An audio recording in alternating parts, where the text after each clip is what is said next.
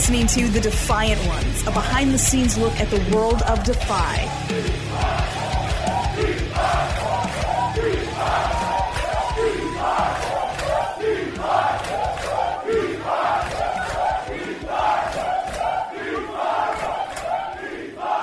Hello, Defiance. What's going on? My name is Kevin Deers. This is episode 2 of The Defiant Ones. Thank you so much for tuning in to episode 1. Got a lot of great feedback.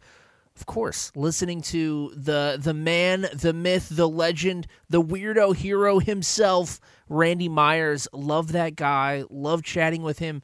It was my pleasure to start things off with the champ, the Defy champion, Randy Myers. Such an awesome success the Defiance Patreon has already been, and it's just getting better. This past weekend, there was a watch-along for Defy Rewind with Brody King. I'd like to personally thank the Defiance Patreons for joining us for Defy Rewind, and there's going to be another one in November. That's going to be a monthly thing for you to watch old Defy moments with some of your favorite Defy wrestlers. Halloween is coming up. And when I think about Halloween, I think about some of my favorite Halloween costumes throughout the years. One of the most ridiculous Halloween costumes I think I ever hooked up was Stone Cold Steve Austin back in, I believe it was 2014. I had a freshly shaved head. I grew out my mustache, got a little goatee going, crushed some Steve Weisers, and I had one of those muscle shirts underneath that made me look like I was big and buff with an Austin 316 shirt. It was pretty badass, and I don't know if I'm going to be doing much dressing up this week as it is the pandemic, and I don't think it would be wise to really go to any parties. I'm thinking about maybe just painting my entire body green and being a Ninja Turtle. What do you think?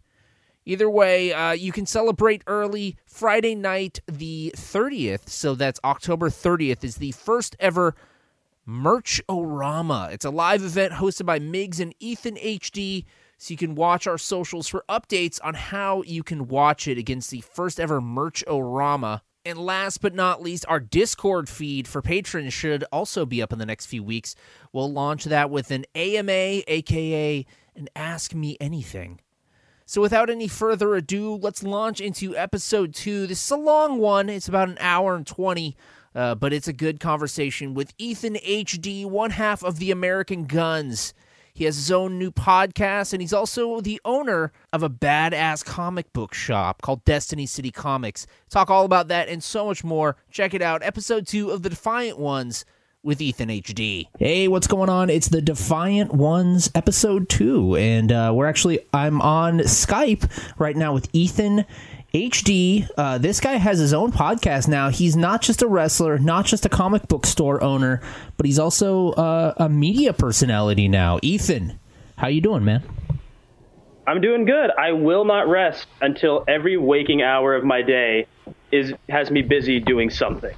Oh man, dude, I can totally relate to that. In the beginning of quarantine, the beginning of the pandemic and whatnot, my day job shut down for a while.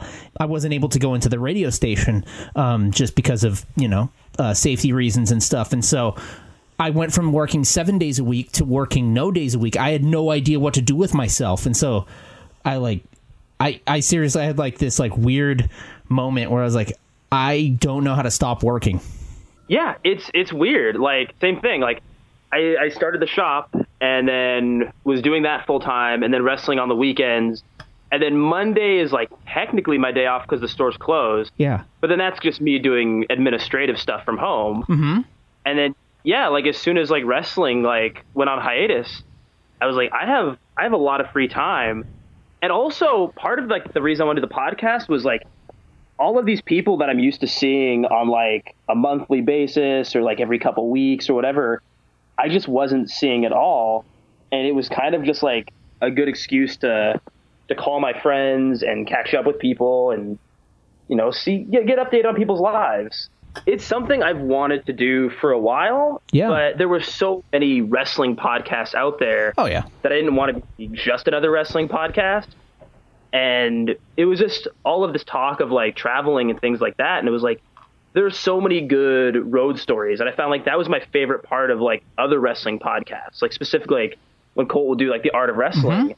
Is I loved hearing about guys going to Japan and being a fish out of water, or, you know, oh, we had this crazy road story and we got pulled over and the car exploded. And like, to me, that was the stuff I enjoyed more so than the, you know, what made you want to be a wrestler and who's your favorite wrestler growing up kind of stuff. Yeah. Okay. Nice, man. Yeah, I agree. And some of those stories with, what was his name? Cliff Compton going over to Africa. Yeah. Those were classic stories on the Art of Wrestling. I feel like there's just so many good stories on the Art of Wrestling that made me actually way more interested in those people. Like, I would follow those wrestlers. Like, I didn't know who Cliff Compton was, and then when I would listen to his in-depth interviews on Colt Cabana's podcast and learn about all these weird travel stories, it got me like super interested in the characters. Yeah, another really good one is this guy, Quiet Storm. And I became a fan of his, like, probably early 2000s. He was in that group of, like, Amazing Red, Low-Key, Homicide, the SATs. Okay. Like that New York, we all came out of Mikey Whipwreck's school. Homicide kind of and scene. stuff, yeah. Low-Key, yeah. And he kind of, like, to me, just didn't catch on in the States like the rest of them did for whatever reason. And then he ended up on Colt's podcast. And I guess he basically just went to Japan and loved it and just stayed there and just made a career out of wrestling in Japan at like Osaka Pro, and like Noah and all those places. Okay. That's cool. That's rad, man. Yeah. So now you're officially a podcaster. Have you gotten, have you done the Blue Chew advertisements yet? Are you on the boner pill advertisement game yet? Hopefully I want to be. I want to start talking about like my erectile dysfunction or just encourage people to overcome the CBD and the all that stuff. Yeah. It's because it's either boner pills or it's stamps.com. Like those are the two. You either hate going to the post office or can't get it up for the life of you. Those are apparently the people who like listen to podcasts primarily. Oh man. How are you holding up, dude? Like day by day, day to day, like you know, you can't do one of the things that you have done for, so long now, which is wrestle. How are you holding up as far as like your day to day? And how are you staying sane and also staying safe? To me, it comes in waves. There will be like weeks on end where I don't miss wrestling per se. Yeah. And I'll even tell my wife, like, I could get used to just living this kind of civilian life and just like having the shop. And then there are times where I'm like, I really have like this great idea for like a spot, or like I have this like killer idea for like a promo and I'd love to just go to the ring and work it out, and not being able to do that drives me nuts. And then for like a week, that's all I can think about is like, how could I like safely justify going back and wrestling, or like, oh, I hear these people are running shows. Maybe I could get out there and do something. But at the end of the day, like for some guys, it's definitely safe-ish for them to wrestle. Like I know like at the Collective, they were doing the best they could to keep everybody safe and separated, and everybody was tested. Though I guess a few guys did like earlier this week, or maybe it was even today, test positive for COVID-19. But for me, having asthma, like COVID-19 is like that's close no joke, to a death sentence. Yeah. And so like, cause even just getting like the cold, like I'm done for at least a few days, and like living off my inhaler like a snorkel. So I couldn't imagine like getting COVID-19 and not just being on a ventilator to stay alive. Yeah, I would say you're erring on the side of caution is a good move for you, but no judgments either way. But as far as, I think it's important for people to take their own personal accountability and stuff. So that's good that you're at least thinking that far ahead. And sounds like you kind of need to, as far as your own personal health and your risks. But you are back in the gym, right? I listened to your podcast. You were talking about how difficult it was, and you immediately went straight into ultimate leg day, which ruined your week.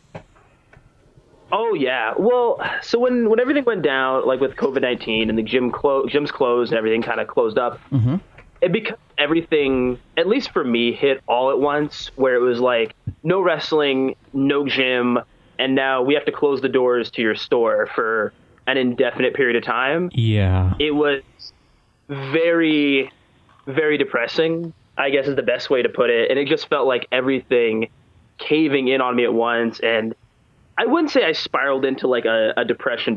Like I know people who suffer from clinical depression. It definitely wasn't that, but it definitely to me felt like, oh, what's the point? Like, what's the point in doing all these push-ups and all these sit-ups at home? Yeah. It's all for nothing. And so I very much let like my diet and my physical well-being kind of just go to shit, to put it bluntly. And so, yeah, like 6 months went by where I just didn't really work out at all. And because I'm an idiot and I still have this ego, I decide when I go back to the gym, I'm going to do leg day. And it was not the worst idea of my life, but definitely like the worst idea that month. And it was just 3 days of trying to go as hard as I could, like I hadn't taken 6 months off. And by the end, literally every muscle I had just locked up. Like my shoulders, my lower back, my abs, my legs, like everything hurt. Ugh. And I had to take about 4 or 5 days off and then slowly ease back into it.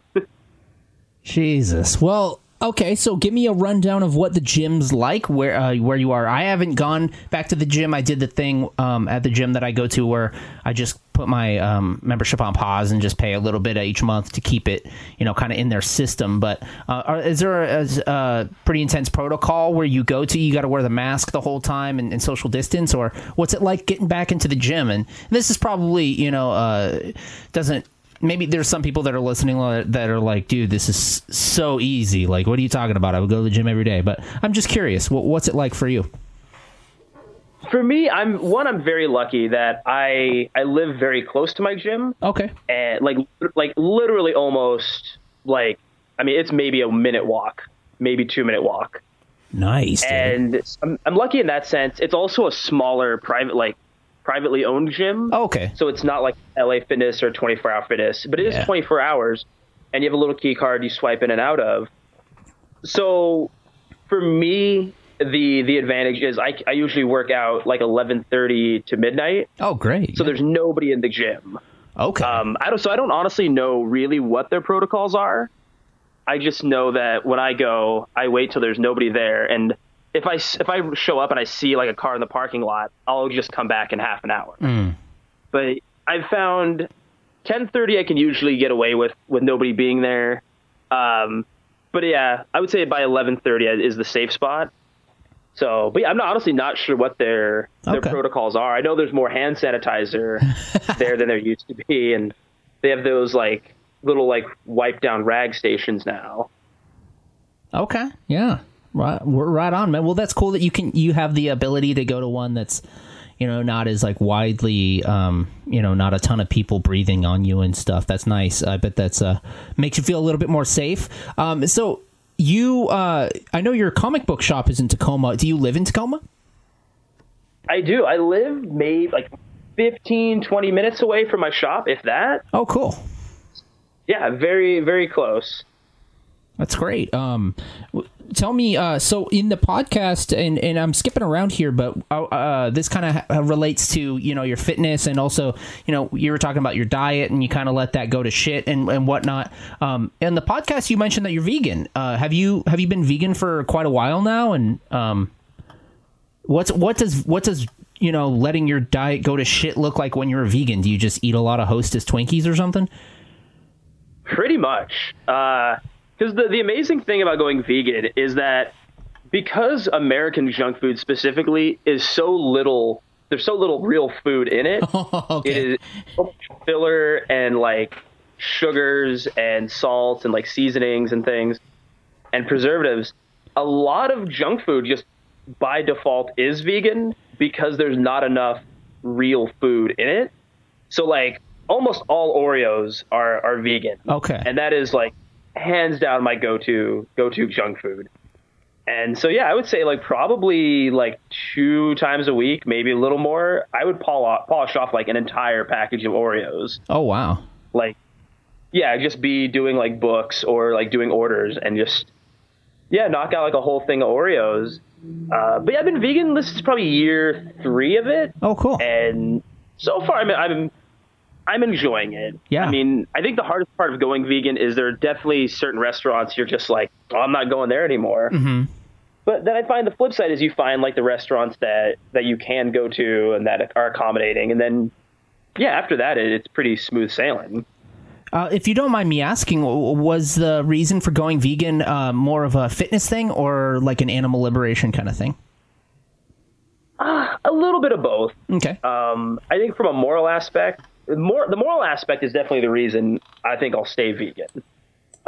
As far as why I went, my wife went vegan probably about 5 years before I did. Cool. And so just seeing like her adapt to it and going like, okay, this is definitely something sustainable. And so I think that helped. But yeah, a lot of it was just the moral reasons. Even fitness wise, I just feel better. And seeing like a lot of like documentaries by vegan athletes and like reading books from vegan athletes, there definitely seems to be, especially for like a cardiovascular aspect, definitely an advantage to having a vegan diet or a plant-based diet versus like something that's more animal product heavy. Yeah. And in general, it feels like, and this isn't to be preachy, but the idea of eating meat feels like dated technology in the sense that we know, like, obviously like the early protozoic man ate meat and things like that. Mm-hmm. But once we learned how to farm, it was so much easier to feed a ton of people doing this farming and way safer than it was to hunt down this one animal and try to feed our tribe with that. And it just feels very unnecessary to spend all of these resources to raise this one cow that feeds a handful of people when those same resources you're feeding to the cow, you could feed so many more. That's actually a really good point. I haven't thought about it like that, huh? Wow. Yeah, I mean, part of the reason we started farming is it was easier than hunting. And I understand now we farm animals. Yeah. But just from a logistical standpoint, it just to me made more sense.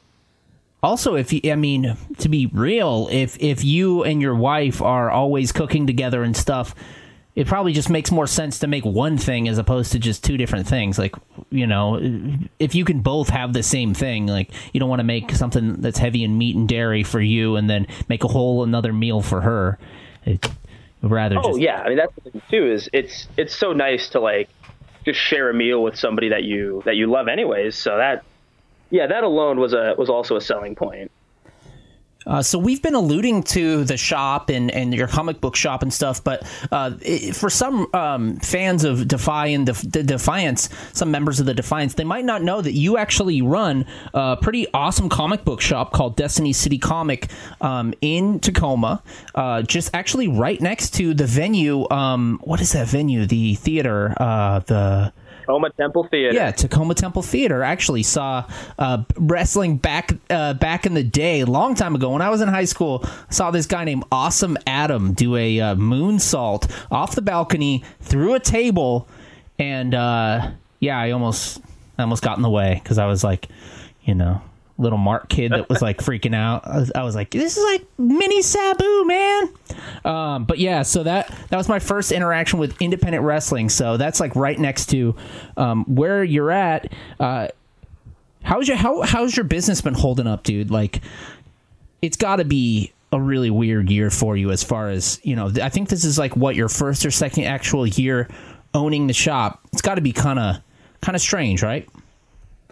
Yeah, we took over the shop December last year. Oh, wow. And so we took over in the middle of the holiday rush, and then 3 months later had to close due to COVID restrictions. Yeah. And then become a strictly online retailer. And then we got to reopen with provisions. Yep. And now we're kind of in this weird hybrid brick and mortar online retailer kind of world that we live in. Ultimately, though, I wouldn't change a thing about it. I remember talking to my wife about it and just being like, look, if we make it through this global pandemic, everything else is going to be smooth sailing. Nothing will be more difficult than the time like the world almost got obliterated by a virus. Yep. Absolutely, man. And you're holding strong, dude. That's badass. That's a lot more than, you know, and it's a lot more than some of us can say. And you guys are, you know, like I said, holding on, and you're doing online business. And I saw for a while you were offering deliveries and pretty much just persevering in whatever way you could. It just kind of adapting to the situation. As far as like comic books, like, is that something that's always been a passion for you? Like growing up, were you always like a comic book guy? Kind of. I was big into comics when I was little, from like probably kindergarten through elementary school. And then around like 5th or 6th grade, I really got into wrestling. And, you know, especially being raised by a single mother, your options are very limited as far as what's the entertainment budget going to be. Yeah. And it became, do you want comic books or do you want wrestling figures? And do you want to order like whatever the pay-per-view is? And so I was immediately like, well, I got to know like what's going to happen with Stone Cold, and like, oh yeah, you know, is The Rock's the corporate champion now. Like, is Mick Foley gonna beat him for the belt? Like, I gotta know this. I mean, Superman's dead. He's gonna stay That's dead, a good point. Obviously, because that's what dead people do. Yep. But Stone Cold's alive here and now. I mean, yeah, Undertaker tried to embalm him, but I mean, what about next week? Right. And so he kind of fell out of comics for quite a while. And then it wasn't until probably like my mid-20s where I really started like getting back into it. Just I had like the disposable income at that point to be able to take care of my wrestling and my comic book obsession. And yeah, I just went head first into it and just tried to get caught up on everything that I could, learning about all these, you know, these new authors and things that came out. It was almost in a weird way like the end of a Christmas Carol when Ebenezer Scrooge is like, what year is it? I just remember like going to a comic book shop and I was like, what happened in the Civil War? Like, who won? What do you mean Captain America's dead? Wait, he's black now? I'll take it. Like, it was just like asking people like, what did I miss after like 20 years of like not reading comics? That's awesome. During pandemic, we're in the pandemic, but during quarantine, I went headfirst and started reading the Saga series and got caught up on that. That blew my mind. Is there any, coming from a comic book store owner, is there any suggestions you would give anyone that, you know, might not be super comic book heads? Yeah, if you're not super into comic books, which I like now that comics are so much more than just like superhero stories. Yeah. Like it's become like a full-blown like storytelling medium. For sure. You know, there's Octavia Butler books that have been converted into comics now. You know, John Lewis basically wrote his memoirs in comic book form. That's awesome. I would say the stuff that I've really enjoyed outside of the superhero realm, Saga's amazing. Yeah. Just because it does a great job of tackling all of these kind of different issues, and it takes, you know, like race and politics and things out of the equation, or doesn't take them out, but renames them. So it kind of takes that bias you have totally one side or the other, and you just kind of analyze them. Paper Girls is another really good one. Okay. It's kind of got like a Stranger Things vibe, but it deals more with time travel versus dealing with like monsters and the D&D kind of esque world they've created. Gonna have to check that out. Yeah, Octavia Butler's Kindred. That's a really good one that translates really well. Okay. Like, into Lovecraft country. Oh man, that is so good. Yeah, Octavia Butler's graphic novels, that's like an amazing companion to those things. It's just this really cool, like Afrocentric sci-fi kind of stories she tells. Like, just really, really good stuff. But I would recommend that, or even George Takei's They Called Us Enemy is a really good one, talking about like growing up in like Japanese internment camps during World War II. And just, I think there's something about seeing it illustrated that I think kind of drives a point home a little bit more than just reading the words. Yeah. Like, you really get a sense of like how grim things were, and especially like for a child to be growing up in that kind of environment. Wow. Okay. Well, I just wrote all those down. Thanks for the suggestions. So I kind of want to pivot a little bit, and we were talking about some pretty heavy stuff there, and this is definitely going to be something that I feel like could be considered heavy, but I know it's something that I don't want to put you on the spot here, but I know it's something that you seem to be able to speak to.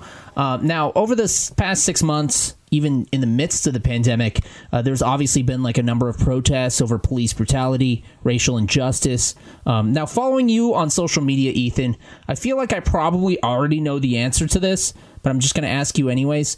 Do you feel comfortable or responsible with using your platform as a wrestler, as a public figure, to like take a stance, make a statement? How comfortable do you feel with kind of voicing your own opinion, being a public figure? I personally feel very comfortable, and I know that there's a lot of people who feel one way or the other towards people who have a platform through entertainment, using it to speak on politics. And in some cases, I kind of understand where that comes from. Mm-hmm. But to me, when it comes to the rights, the liberty, the safety of people of color, of, LGBTQ folks, things like that, to me, that's not even a political thing. To me, that's a moral thing. Voting on whether or not you want to raise taxes to pay for roads, that's a political thing. And I could care less what a musician or an athlete says. But if it's something that where people's lives are literally at stake, yeah, then yes. And I fully, I would happily die on the hill of defending black lives. To me, that just makes perfect sense. If I have this audience to be able to to be able to sit down and explain, like, look, this is my experience as a black person in America. And these are the things I've seen. These are things I've experienced. These are things my loved ones experienced. Yeah. And also, here are genuine, founded fears that I have that you don't have. Mm-hmm. To me, it would be doing a disservice to other people of color who don't have that kind of platform that would kill to be able to sit down in front of an audience of even 100 kind of uninitiated white people and to be able to explain like their story and what they're dealing with. It feels very disrespectful to not take advantage of this opportunity I have that other people would kill for. That's a very heavy statement. I would, I like I said, I kind of, I was playing like kind of like I wasn't trying to lead you there, but I kind of knew because like I do follow you on social media, so I had a feeling you felt perfectly fine. But I did want to give you that chance, and while I have you on there, and while you have the platform of the Defiant Ones, is there any like political thing you would like to shine a light on, or any kind of nonprofit or any kind of cause or anything that you would kind of like to just shine a little bit of light on? Yeah, there's a few. One of the business area, I guess charity, or I guess they're technically charity, that I've worked with a lot through the shop is the Tacoma Rescue Mission. And one of the things they recently did was they were able to purchase a building in downtown Tacoma and turn it into a women's only shelter. Oh, wow. That's awesome. Because there's really not a lot of them. And it's also a very well put together one. The Tacoma Rescue Mission does a really good job of taking care of people in bad situations, whether it be facing homelessness, or, just people who are facing abuse and don't have other alternatives. Mm-hmm. And what I really appreciated most about them is that it doesn't come from like an over religious-y place. It comes from like a genuine desire to help people. And the women's shelter was a huge undertaking, and to especially finish building it during the middle of a pandemic, wow, is even tougher when funds aren't what they normally would be. Mm-hmm. And I encourage anybody who has the time, even $5, does a lot for these people, especially because they buy things wholesale. But if you can donate blankets, food, even helping out with money for like things like bus passes, all of those things they can give to the women's shelter, help those people immensely, not only just become self-sufficient, but the more self-sufficient these women become, the less likely they are to get sucked back into these not loopholes, but these kind of cycles of abuse, right? You have nowhere to turn to, and your abuser is the only thing between you and living on the street. There's a chance you might go back to your abuser, especially if you have children and you need to care for them. And the fact that the rescue mission built this entire facility and, has around the clock security there and all of these things to keep these people safe while they rebuild their lives. Yeah. If anybody can help, even like a small cash donation, like I said, like the necessities, blankets, shampoos, all of those little things. Yeah. Buying for the rescue mission lets the rescue mission allocate those funds that they do have to things that you can't necessarily donate, like people's time to watch the shelter, people's time to help, get women to and from job interviews. So, that would be the one thing. If I could plug one thing, that would be the one thing. Nice. All right, man. Thank you very much for that. The rescue mission in Tacoma. All right, so I'm going to do a hard pivot here because I wanted to, talk about a few different things. I would definitely want to get into a bit of your wrestling history and whatnot, but you're one of the wrestlers that walking around doing interviews backstage at Defy, you always have an energy drink in your hand. You are an energy drink head. I am. What's your Mount Rushmore of energy drinks? Flavors. Oh, man. Like specific, like of all time. Pick 4 all-time flavors of energy drinks, brand and flavor. Okay, so first off, Abe Lincoln is my Rockstar Recovery grape flavor, which they no longer make. Oh. And I understand why. Because it tastes like Dimetap. Like, it straight up tastes cold medicine, but it tastes like childhood to me because my grandma would give me Dimetap at night. Okay. To, like, make me go to sleep. And so I love it's the two things I love, which is caffeine and my Nana. So Abe Lincoln is the grape Rockstar Recovery. I'm gonna say George Washington is gonna be the white Rockstar flavor. Okay. Because that was the one that got me addicted to energy drinks. Yeah. So we'll say that's like the OG. And then the grape Rockstar is the GOAT. And then I would say Thomas Jefferson would be I'm trying to pick a really good one. I'm trying to think what I've had. I'm trying to think of stuff that they've discontinued, because that's always my problem. Is do you remember Rockstar Cola? It's so gross. Yeah, I didn't like. I'll say Thomas Jefferson is Bang's root beer flavor. Oh, only because I've yearned for a root beer energy drink for so long, and much like Thomas Jefferson, it's not great, but it was the best we had. So we'll take it. I don't think it's as problematic, but, historically problematic, probably not as much, but hey. And then I'll say that Teddy Roosevelt would be All In's berry flavor. Yeah. Because it's the newest. Okay. And is a lot significantly a lot more current than the previous 3. All right. Yeah, so I was also an energy drink head, and I still kind of am. I'm actually drinking this thing called the Celsius Live Fit Sparkling Fuji Apple Pear right now. It's one of those new found fake healthy energy drinks. I don't know if it's necessarily healthy, but it says healthy energy on the can, so it's got to be healthy, right? I don't know. I thought you were drinking a White Claw this whole time. Not gonna lie. Oh yeah, White Claw. I do not drink White Claws, but yeah, the Celsius, it's pretty good. I do. My favorite though is the Bang Sweet Tea. Oh man. Oh, that's a solid one. I had to stop drinking Bang. Like a year ago, I found out they weren't vegan. Oh, that's right. What's your worst energy drink you've ever tasted? Okay, there's 2 of them, and I hate them both equally. Dirt worst.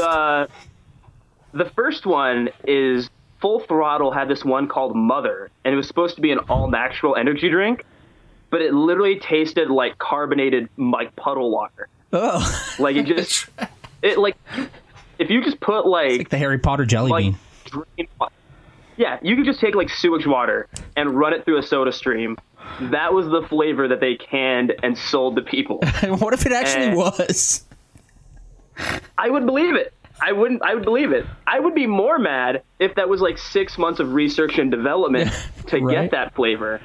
I would much rather hear like, oh yeah, Lenny just put a rainwater bucket under the gutter and we just started bottling that.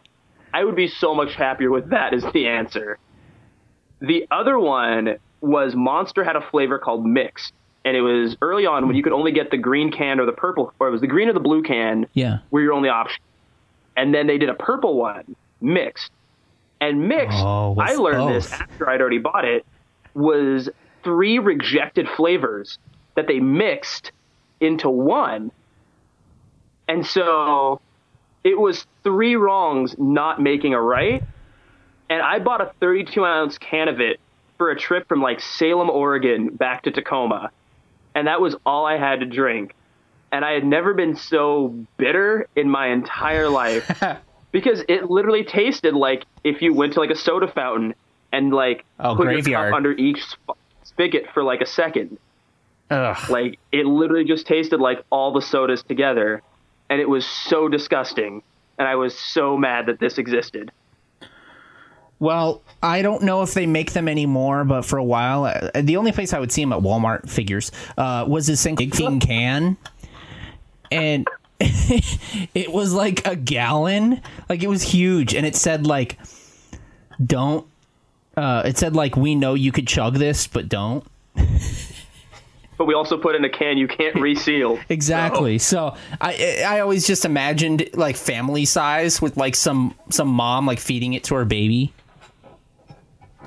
Right. I mean, yeah. It's just economically, it's a lot cheaper to just buy the BFC and just portion it out to maybe across the week. Big fucking can. Sure, by the week it's a little flat, but hey, Jesus, baby's got to have its energy drink.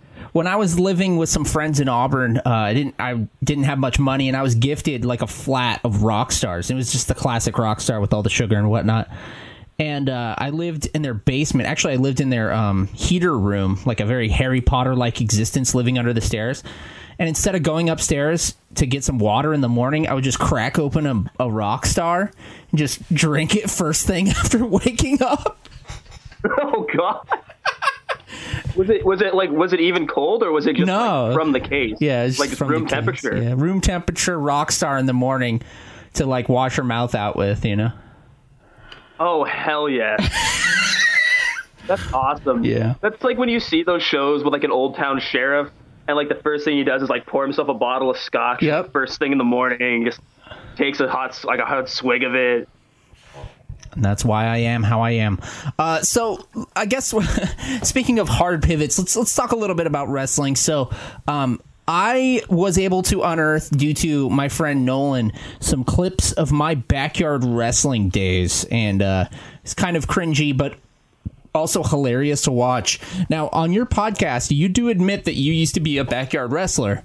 I want the details, man. What was your gimmick? What was your name? Where did you wrestle? What kind of fake ring did you guys have? What was your theme music?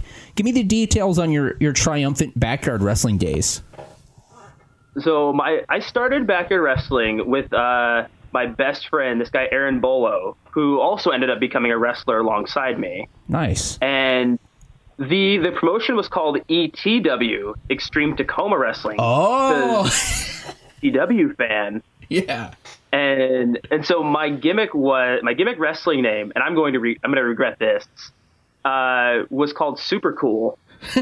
And the reason for it was because there was this Upright Citizens Brigade sketch where there was like a new drug, and the drug was called Super Cool. And I was like, well, there you go. I got to call myself that. Yeah. A drug after a comedy sketch. And I think my gimmick was just like most backyarders. My role in our backyard fed was I was the guy who wanted to be Jeff Hardy. Okay. And The only Jenkos? Did Jeff you have Hardy Jenkos? thing I did was wear armbands and do a front flip. That's amazing. Did you? That was my role. And our ring changed. I swear, like every other show, we had like some different concoction of a ring. Like we had a trampoline, and then we put posts and ropes around the trampoline that you couldn't do anything with. They were just aesthetics. We wrestled on the ground, and then we had like a ring that was wood on tires. And then my personal favorite ring, because I don't even know if it technically qualifies as a ring, more so than just a pile of building materials we wrestled on. Our buddy, his dad did insulation work. Okay. And he had these like huge like stacks of like insulation that were like wrapped in so basically like the industrial saran wrap. Okay. So that you could handle them without like just having to shred your skin later. Yeah. So we just like got a bunch of those and laid out like a 12 by 12 square of them that was like 2 feet off the ground. Yeah. And just wrestled on that. And then that was the day I nearly died backyard wrestling. Oh my God. Do tell. Please tell. So, and I might post the clip online if I can find it. Yes. So I know I still have the video of it. So we had like an 8-foot ladder that we called a 10-foot ladder because wrestling. Yes. And I was going to climb to the top of it, and then they were going to tip it over, and I was going to like fall onto this ring of insulation that we had built. And because none of us are trained professionals, I go to the top of this ladder, and I'm like literally standing on like the top of it. And this kid who's supposed to push me off, instead of like tipping it over, runs full speed at this thing. Like he is going to like tackle me at the 1-yard line and just slams into this ladder. So instead of me like tipping with the ladder, it shoots out from underneath me. And I just free fall like back first to the ground. Jesus. And just like hit. And that was like the first time I'd ever had the wind knocked out of me. Oh my God. And I was like, oh, I'm dead. I was like, this is what dying is. And then because we're all like 13 or 14 years old, instead of like calling anybody's parents, they literally like the kid walks over and pins me because we had to end the match. Show must go on, brother. I mean, the show must go on, right? We have to keep going. So this kid sheepishly pins me, and they just dragged me into our friend's living room and laid me on the couch and gave me like a bottle of water. And then we're like, bro, are you okay?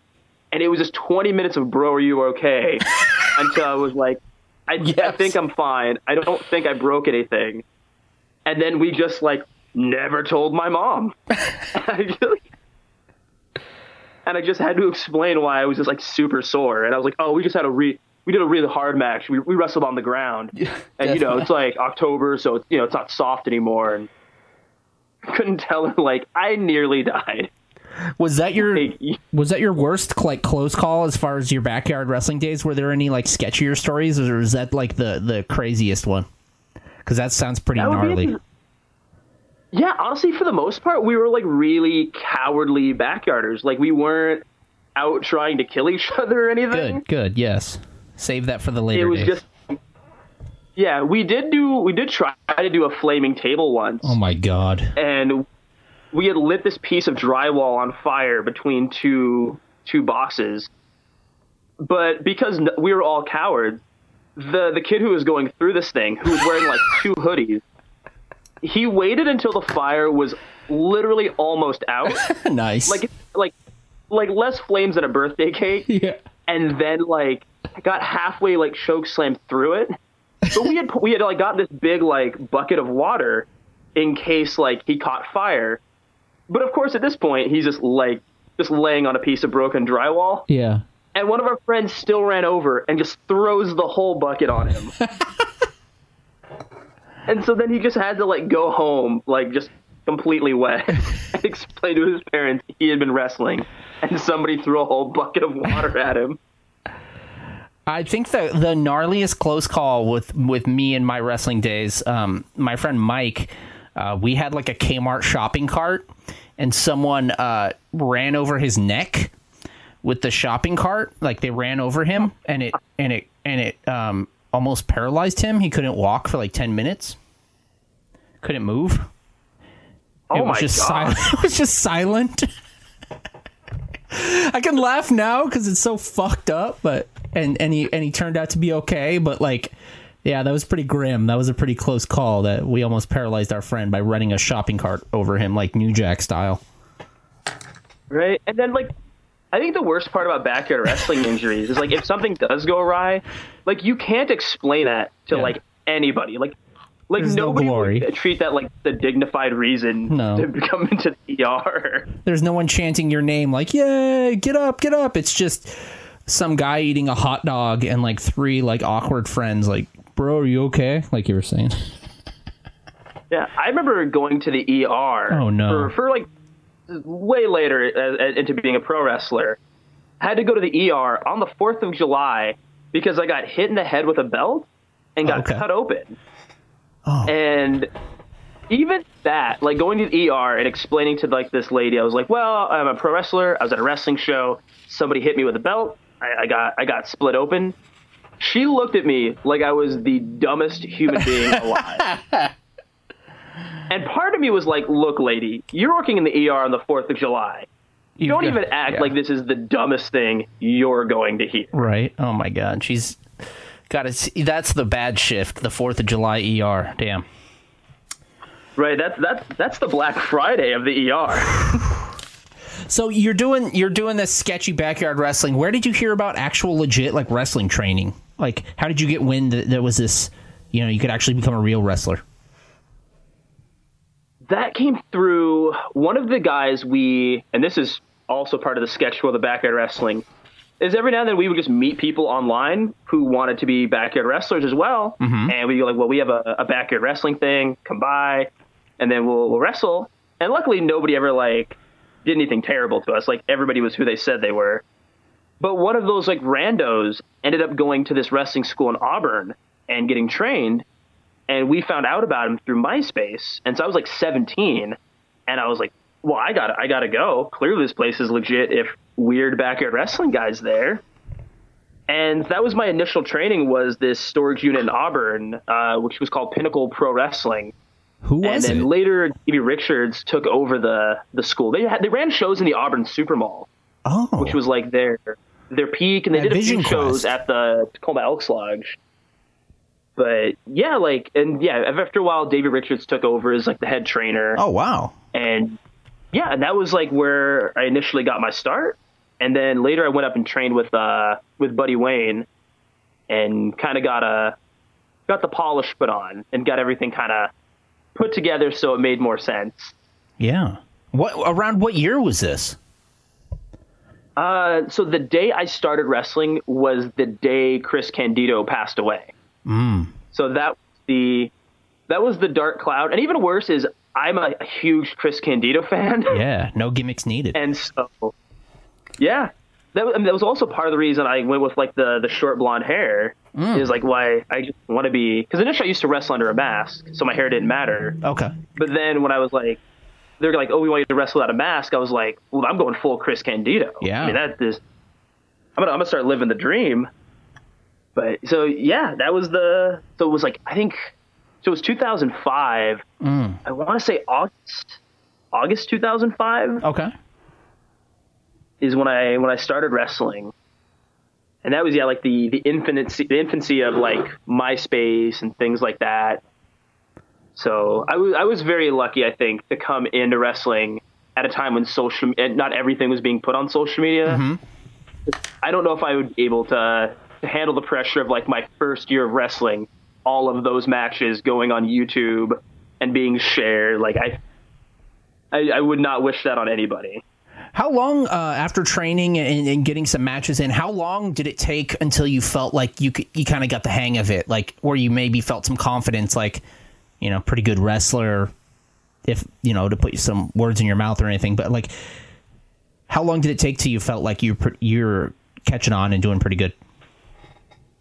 Oh, man, I think like anybody in wrestling, almost immediately once I started wrestling, I was like, well, I got this shit figured out. I mean, I can bump, I can roll, I can run the ropes, I can do a moonsault. Yeah. I mean, more is there? I would say, honestly, it probably wasn't until maybe 4 years in when I'd really felt like I'm a professional. And a lot of that had to do with just like my physical body. Like I wasn't big into like working out. Like those first 3 years, I was all I did was train in the ring. And that was all I did. So I was very like lean, but I had like virtually no muscle. You know, I mean, I could do all like the body weight stuff. I could do handstands and you know, a million push-ups to infinity.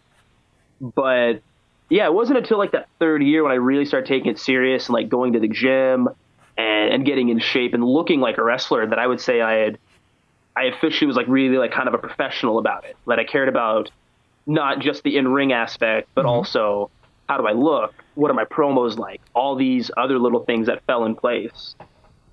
So yeah, I would say it was a long journey, but definitely there's a lot of points along the way where I thought I was hot shit and, you know, oh, no one can touch me in this ring. And then you wrestle Fit Finlay and you're like, oh, I'm like the worst wrestler ever. Dude, he's a legend, man. That guy, he's even looking back to like, I remember, you know, he wasn't like the most popular guy in WCW. But I always just, I even when he had like that, when he had that mullet in WCW, I always knew that guy was a beast, dude. And him and Regal would just have these like, you know, undercard matches, but you could just tell they were beating the shit out of each other.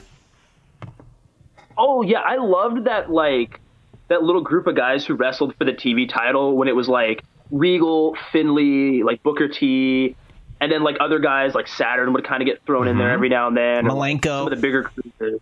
Malenko. I loved like that whole section of, and I was like a pretty big like Finlay guy because he just looked like he was just beating people up. Oh yeah. And he just did the tombstone for a finish, which to me, like, well, the only one I knew who did it was the Undertaker. Right. So that's pretty.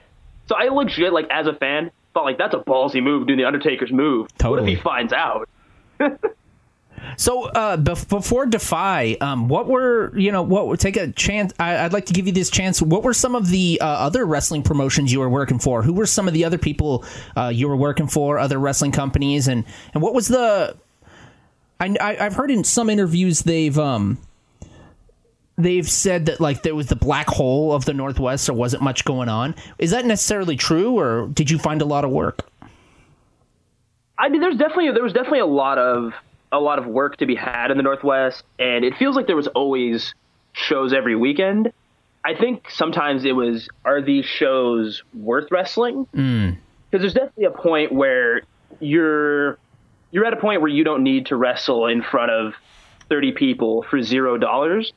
And it's probably a little bit more advantageous to stay home and spend that time working out or doing something else you could be doing. But yeah, I would say my favorite place that I wrestled consistently in the Northwest was DOA Pro Wrestling, which as far as I know is still around. I feel like they're just on hiatus in Portland, like the rest of us are. Yeah. But yeah, they ran in Portland forever. But that was the first place where they let me just kind of do my own thing. Like I said before, like I started wrestling under a mask, and they were the first people to like take that shit off. Like you don't need this. You're a good looking guy, Ethan. Yeah, and I was like a baby face forever, and they were like, take it off and be a heel. Nice. And so I just had to learn how to be a heel. They were the first place too to like let me go out there and just have like 20-25 minute matches. Nice. And learn how to work like that main event pace, like where it's a little bit slower, a little more plodding, but that crescendo needs to be so much higher because of that. And I don't know if anybody else at that time, especially in the Northwest, where like when I broke it was still very old veteran heavy, and you had a lot of those like older guys in their 40s who were like, oh, I just call it all in the ring, kid, and you kids in all your spots and this and that. And so it was hard finding like vets who would sit and even work with you and want you to improve. And that's why, and I will say this probably until the day I die, Buddy Wayne was the man in the Northwest because he was one of the only vets. Richie Magnet was probably the other one who would go out there and work with younger guys, and he wouldn't belittle you. He wouldn't say like, we're not doing all this bullshit. Like, I mean, there was definitely a limit to how much you could plan with Buddy, But Buddy also could just call it all in the ring. Yeah. You know, like, and that's where I learned, like, well, here's when you need to plan things, here's when you don't. But I wrestled him at a show in Tulalip, and I went up to him and I was like, do you know how long we have? And he goes, 3. And I was like, minutes? And he looked at me dead in the face and goes, seconds. And he just went back to tying his boots. And so I walked away and I was like, all right, this is going to be weird. And then right before we went out, I was behind the curtain warming up. He goes up to me and he's like, do you do a crossbody? I was like, yeah, I do a crossbody. He's like, okay, cool. Do that. Give me like 3 things before that. I'll see you out there. Didn't even wait for his music. Just walked out to the ring. But yeah, he just called the whole thing to me and was amazing. And then afterwards gave me a million pointers, invited me to come up to his school and train with him and learn from him. Nice. But no other veteran did anything close to that for any of us younger guys coming in. We went out there, we were told, like, I'm not planning anything with you. We're calling it all in the ring. And then they would just try to eat you alive. Yeah. And then they would tell you were the shits afterwards. And so I think a lot of the reason, like, the Northwest was a black hole for so long is just because, like, all of these old guys just wanted to cling to their spots and nobody wanted to watch them wrestle. And so you would get 30 people. And then the second, like, DOA started letting younger guys have these main events and do, like, this modern wrestling style, you started seeing, like, 200 people showing up. Yeah. And now we can wrestle in an armory. We don't have to wrestle in this, like, pizza joint. And yeah, a lot of that was just because DOA was the first ones to go, like, this old guard needs to step the fuck down. If you can't hang with these younger guys, you got to go home. You can go wrestle in, like, a VFW hall with your 30 friends and talk about how cool you guys are, even though you all wrestle with T-shirts on. Well, yeah. So, yeah, all the credit in the world to DOA. Like, they let us get away with whatever we wanted. And yeah, I think the Northwest is the better for it. And I'm glad you brought up Buddy Wayne, R.I.P. It's so awesome to see his son, like, carrying that, you know, and I've seen his son wrestle a few times up in Everett. So awesome. You know, he's a young kid, but he's a high-flying, like, really good wrestler for how young he is. Man, he's kick my ass. I constantly forget how young he is. Partially because he's so tall now. Yep. Like, because again, like, I started wrestling in 2005. So, like, I met Nick when he was, like, 5 or 6 years old. Mm-hmm. You know, like, he was, like, a kid, and just, like, doing rolls in the ring, like, after practice. That's awesome. And then, yeah, to see him now be taller than me, which is upsetting. But yeah, just to see, like, how good he is, which doesn't surprise me at all. Like, he's had his dad was a great trainer, and then he just had a really positive environment to come up in. But yeah, like, the match we had out in DOA, I was just blown away. I was like, this kid is more of a pro than most guys 10 years his senior. That's awesome. And I don't think he even realizes truly how good he is and how much potential he has to be, like, one of the best. Like, he truly does have, like, the entire world ahead of him. And I feel like he's oblivious to all of it. Like, he's taking it one day at a time. That's probably the best way to be. Like, yeah, which is good for the ego. But I'm just like looking at this kid and I'm like, you're going to be so good in 5 years and you're going to be so much bigger and jacked and all these things. Yeah. That's dope. Yeah, it's mind blowing to me. So if people that are listening, they might not know, but and I don't really know all the details, but you had the chance to go down to New Zealand and be the trainer at Bad Luck Fale's dojo. Is that right? Yeah, it was the second time I've gotten to travel outside the country and help coach at a wrestling school. The first was 2017? Yeah, 2017 I went out to the Great Khali School, and then mid-2018 I went to Fale's for about 3 months. How did you get scouted for those things? How did you get scouted for those things? Honestly, it was through this guy Tornado Tony Kazina, who's been wrestling longer than I have. And he knew Fale from when Fale went on his American excursion to St. Louis and wrestled the indies out there with Tony and Davey and Kyle O'Reilly. Okay. And so initially what happened was when Folly opened his school, he had reached out to Tony and was like, oh, hey, like, I got this school now. I'm wrestling full time in Japan. I can't train these guys day in, day out. Would you want to do this? And Tony was like, well, I got a lot going on. I can't do it right now. You should reach out to Ethan. He's done this kind of stuff before. He understands. Yeah. And so, Folly reached out, and it worked out really well that I had the time, I guess kind of the flexibility to go and do that wrestling full time. So I had the flexibility to just, let me come over here and do that. And it was amazing. And it was very cool too, because anytime I go to somebody else's school, my thing is always like, what are your priorities? Because at the end of the day, I'm here to train guys the way you think they should be trained. Yeah. Like, I'll put my own You're spin working on for it. them. Yeah. But I'm your employee. What does success look like to you? Totally. And one of the biggest things was he's like, that first hour needs to be conditioning. So we would do these 3-hour sessions Monday through Saturday. And that first hour, it could be us doing, 1,000 squats and like another 100 push-ups. Brutal. And maybe 150 leg raises, jump squats, all the stuff. And that's the first hour. Then it's go take a sip of water and get back in the ring. And now we're going to do 2 hours of wrestling. And it could be grappling, it could be bumping, striking, anything.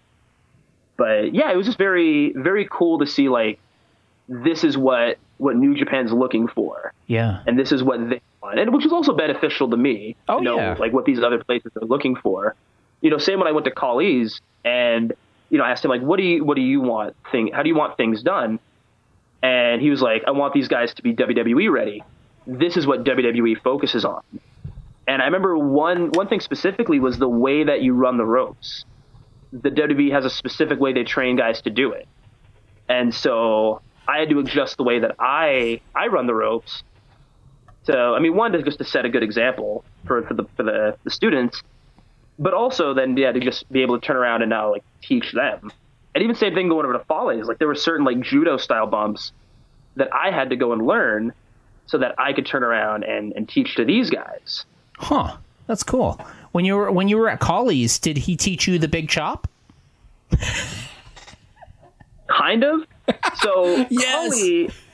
Colley is massive, and he's way more hands-on than I think people realize. Or everybody always paints Colley as like this lazy guy. He's one of the hardest working people I've ever met. This guy got off a plane in Delhi, drove 6 hours to the school, like, changed, and immediately went to the gym and worked out for an hour. Nice. And then went, like, about and this was, like, early in the morning. Yeah. Like, he landed, like, 5 in the morning, got to the school by, like, noonish, worked out, ate, and then went and did meetings and all these other things the rest of the day. Like, he's a very hardworking guy. Yeah. But he's so big, like, just massive. And his hands are, like a bunch of bananas. Like, you shake his hand and it feels like you're just, like, picking up a bunch of bananas. And, Damn. And he knows it because every now and then he'll, like, put his hand on your shoulder, but he'll purposely just drop it right onto your shoulder so you, like, feel that weight. Nice. And He knows his I couldn't presence. imagine you hitting me across the head with this thing. Oh, my God. Like, you would break my neck. Oh, damn. Well, I don't want to take up too much of your time, but I definitely want to talk a little bit more and get into your impressions of Defy and your time with Defy. So you were I think you were the first official Defy match, you against your now partner, Mike Santiago. What was your first impression of Defy? My first impression, so the first time I had heard about Defy, Jim had reached out to me via social media to kind of tell me, like, he had this idea for promotion. And then we met up after a show that I was running at El Corazon. Oh, yeah. Project 42, right? Project 42, yeah. And so he told me a little bit more about what he was doing, what he had planned. And I remember him specifically saying, he's like, yeah, I want to do something like Progress is doing in the UK. Which made me even more excited when he was like, Defy's working with Progress. Because I know the fact that he modeled at his company kind of in the vein of. Yeah. And now Progress is saying, yo, we're on an even platform. We would like to work with you. I'm That's sure huge. It was a massive feather in his cap. And that was beyond stoked when Jim made that announcement. But I couldn't have guessed, like, when he was telling me all these things, like, this is really cool. And, you know, like, in wrestling, there's definitely a lot of like, I'll believe it when it happens. Totally. You know, nothing happens until it happens in wrestling. And so just seeing like that first Defy show and like the lighting was on the ring, like he'd clearly put a lot of thought into the production of it. Mm-hmm. And that's what I appreciated most, is that he created an atmosphere, and he wasn't just trying to make another wrestling company, but Defy was a distinct brand. Because at the end of the day, the same way wrestlers get over with characters, promotions get over with characters. You know, like what made Ring of Honor stand out from other indies that were booking the same guys? Ring of Honor had the code of honor. There was no cheating, all of these little things. Yeah. But that's what set them apart. You know, like Shikara, the same thing, like CZW, same thing. Yep. And the fact that he knew, for a guy who had really no experience in wrestling, knew to do all of these little things. I was like, yo, unless something catastrophic happens, Defy is going to make it. Like, and so I almost didn't do the first show because I was going to Khali's that year. And the only thing that saved it is initially I was going to leave, I think, right after Christmas. And I think Defy's first show was January. Yeah. And Khali ended up putting it off because it was cheaper to buy the flight a month later rather than try to buy it during the holidays. So he blessed you with that. And yeah, so I messaged Jim like last minute and was like, hey, just, you know, as a heads up, I can make your show if you want, if you're still interested. And he was like, cool. What about Santiago? Because Mike also wasn't initially booked for the show. And so it was really just kind of this dumb luck that it worked out that we were both available. And yeah, we did like the loser leaves town because I was immediately just going to turn around and leave. Yeah. And then, yeah, like I think the show I came back, we just reunited and yeah, we were the Guns. And then just raised hell pretty much every show after that. What's your history with Mike Santiago? The first time I met Mike was at an ICW show. And I think it was just brief in passing. Mm-hmm. I was just on my way there to like try to get booked, and then met Tim Flowers and realized I didn't want to work for Tim Flowers. But then later he came and wrestled for Pinnacle Pro Wrestling, the school I trained out of and the promotion I was wrestling for. Yeah. And I think we got along pretty well. The first time we wrestled, I broke his nose. Oh no. I did a moonsault off of a storage unit in this armory. Jesus. And he was there to catch me. And yeah, just straight up, just like, I think caught him like an elbow, like right in the nose. And his daughter was at the show, and she was very young at the time, and hated me, like did not like me because I was the guy who broke her dad's nose. But yeah, I think we just hit it off because we were both very like-minded in the sense that like we both kind of wanted the same thing out of wrestling. We weren't necessarily WWE driven, but we wanted to make a genuine go at it and just get as far in wrestling as we could. And yeah, I think we all had that same mentality of just like, we're going to go out there, tear the house down, you know, all of these old guys be damned. Mm-hmm. And I think just traveling together too, you know, like Mike definitely became like my older brother. Like the longest time it was me, him, and my friend Aaron, and we would just go from like Tacoma to Sacramento and do shows out in California because there just wasn't anything good in the Northwest. But yeah, he's absolutely like my older brother. Like I mean, I would say there's maybe a handful of people that I would consider family, just because I just by default a small blood family. But yeah, absolutely, like he's family to me. What did it take you a little while to kind of adjust to being primarily a tag team wrestler in Defy? Did you guys work on your dynamics as far as like being a tag team, or did you have history with doing that kind of tag team wrestling? Yeah, because we always traveled together, promotions would either make us wrestle each other or we would be a tag team. Okay. So we'd been a tag team up in Canada, in Oregon, in Cali, kind of everywhere.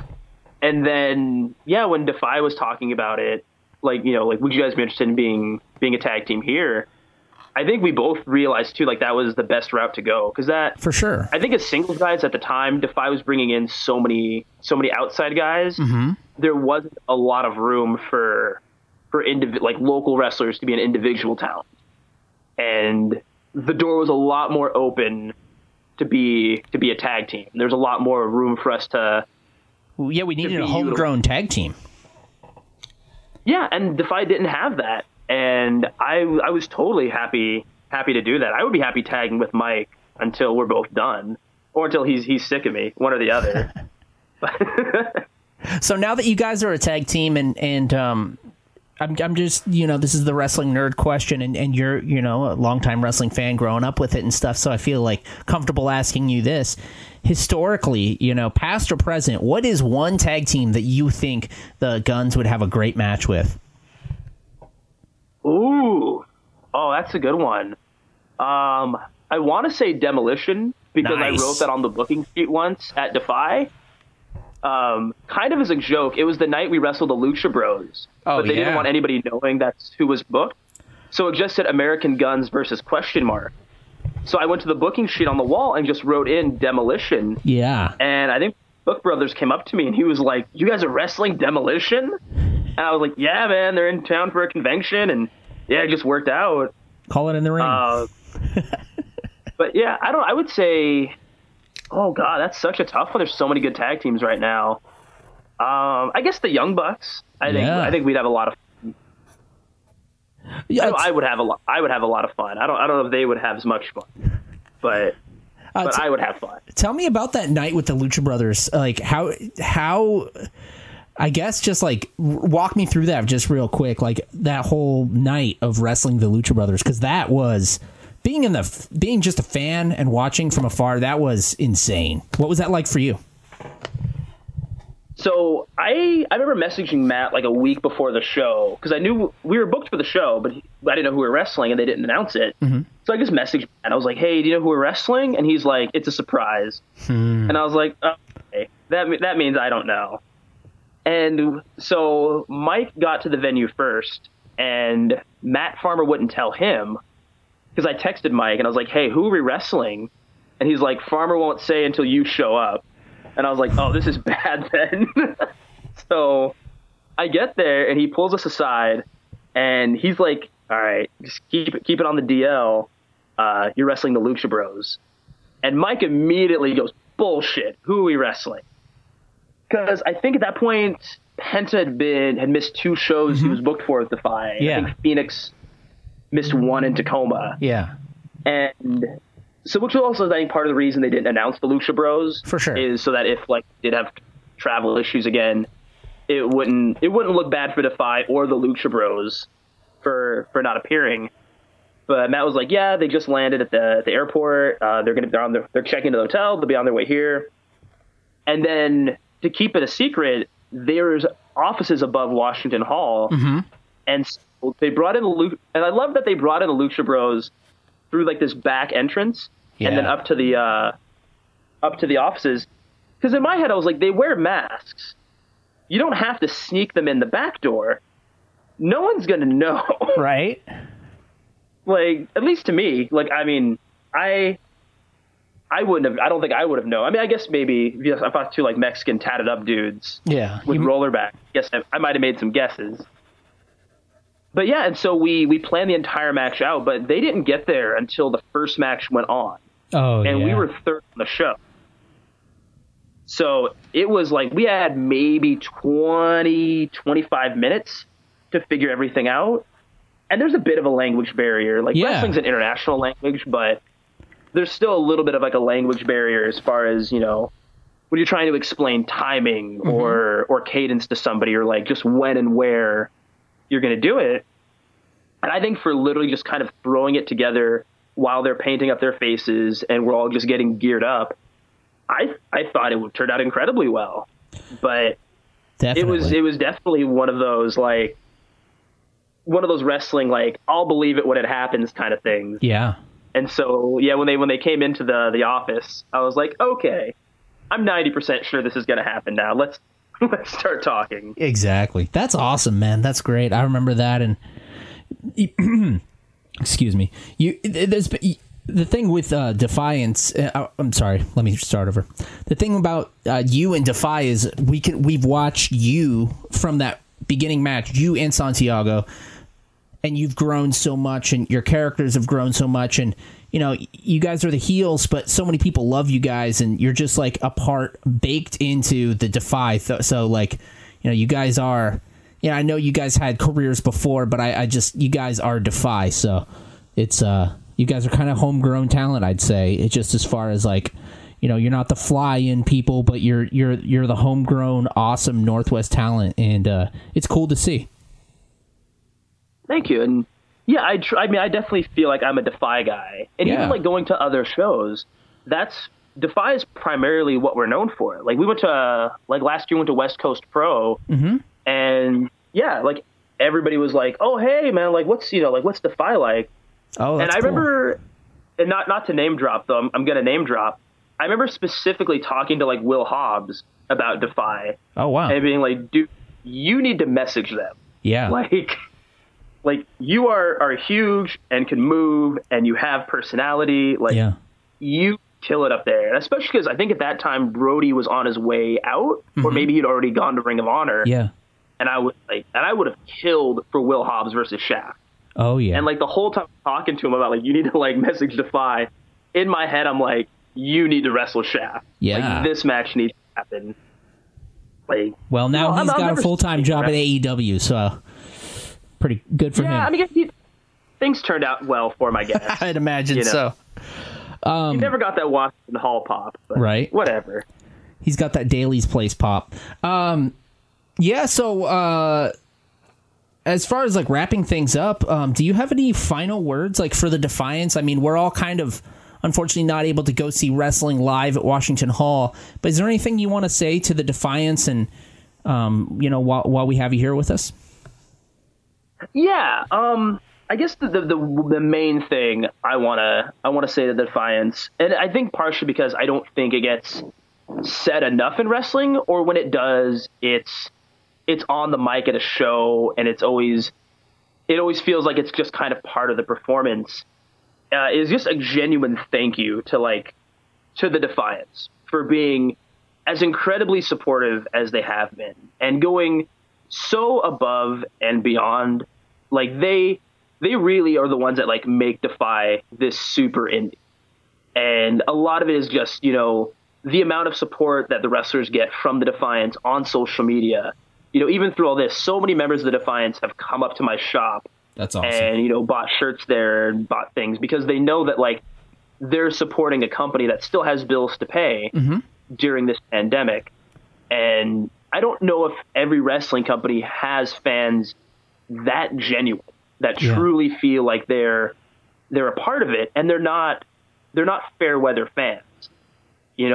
So many of those fans could have just said, "You're not running shows right now.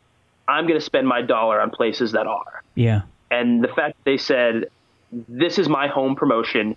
This is the company that I love, that I support, and I will do everything in my power to make sure that when we get to the tail end of this pandemic, whenever it is, that there is going to be a Defy Wrestling, and that this will still be a part of my life." And I think they don't get enough thank you for that. Or when they do, like I said, it's always on the house mic. Yeah. And that's part of the show. But I think in general, wrestling fans really are, and it sounds cliche, but they are the lifeblood of wrestling. And it's very rare that you find a group of wrestling fans that truly care about the wrestling promotion more than just who are you going to bring in to entertain us? Yeah. I've for a long time felt that Defy could literally say, "Hey, this show, we're only using local talent." And the Defiance would turn out because they know they're still going to get an A+ level show. Oh yeah. There is so much they've put so much faith into Defy that, like, as soon as Defy announces a date, they're selling out before they ever announce, so and so is coming in. Because they know that Defy would never intentionally do them wrong or lead them astray or or disappoint them. Defy's always been amazing to fans, and yeah, the fans have always been amazing back, and it's this truly mutually symbiotic relationship. A million thank yous. I cannot express the gratitude I have towards the Defiance fans, and I know this will ruin any chance of me getting booed ever again. Nice, but that's fine. I'll say something shitty about the Seahawks or something. There you go. I'll get them. I'll get them. Well, in the meantime, until we can, boo you again in the ring, once this is all, in the rearview mirror, how can we support you? Where can we find you online, your podcast, and also your comic book store? Why don't you drop all the info that we can support you? My comic book shop is Destiny City Comics, located right diagonal from the Tacoma Temple Theater. So like the north end of Tacoma, bleeding into the Stadium District, which isn't where the Tacoma Dome is. It's actually named after Stadium High School, which is the school they filmed 10 Things I Hate About You at. Shout out Heath Ledger. Come by the shop, get a book, and then also take a photo of cinematic history at Stadium High School. And I also carry Defy stuff there as well. And, yeah. But yeah, if you want to support me, that's the best way to do it, is just buying stuff from the shop. I had a fan recently buy a gift card for Warhorse to spend at my shop digitally. So even if you're not into comics, if your favorite wrestler is, you could buy them a gift card to my store that they can spend online, and then I will send them stuff. That's awesome. So yeah, I thought it was a very cool thing, and it was something I never would have thought of. And then this guy just messaged me and was like, "Can I buy Warhorse a gift card?" I said, "You damn right you can." That's badass. But yes, that's the best way to support the store, and then by proxy, support me and my energy drink habit. You can find the podcast. It's Going Home Early with Ethan HD. It's on iHeartRadio as of today, on Nice. iHeartRadio now. It's also on Spotify. It's also on Apple Podcasts. I'm still working on Google Podcasts. I don't understand what they want from me. I gave them my RSS feed, and they haven't replied. But yeah, those are the best ways to find the podcast. And then if you just want to follow me on social media, on Twitter at RealEthanHD, on Instagram EthanHD312. My Twitter is absolutely all over the place. My feed is literally retweeting Defy's Patreon, making a joke about fleshlights, making a statement about Black Lives Matter. So yeah, it's a mixed bag. Okay, I like it. Ethan, thank you so much, man, for taking the time. But at the same time, what else could we be doing these days? It's not like we're going to a concert or anything. So true. Though, hopefully one day. And in the meantime, support your venues. Exactly. El Corazon could always use your support. Exactly. The Black Tone's doing a great job of pushing that and making sure there's still music venues in Seattle when we get to the end of this pandemic. Shout out to Ava and Cedric. That band is awesome. I love them. I have their whole album, Cornbread and Cobain, or Cobain and Cornbread, on my playlist at the store. Dude, so good. I love it, yeah. Ethan, thank you so much, man. Have a good night. You too.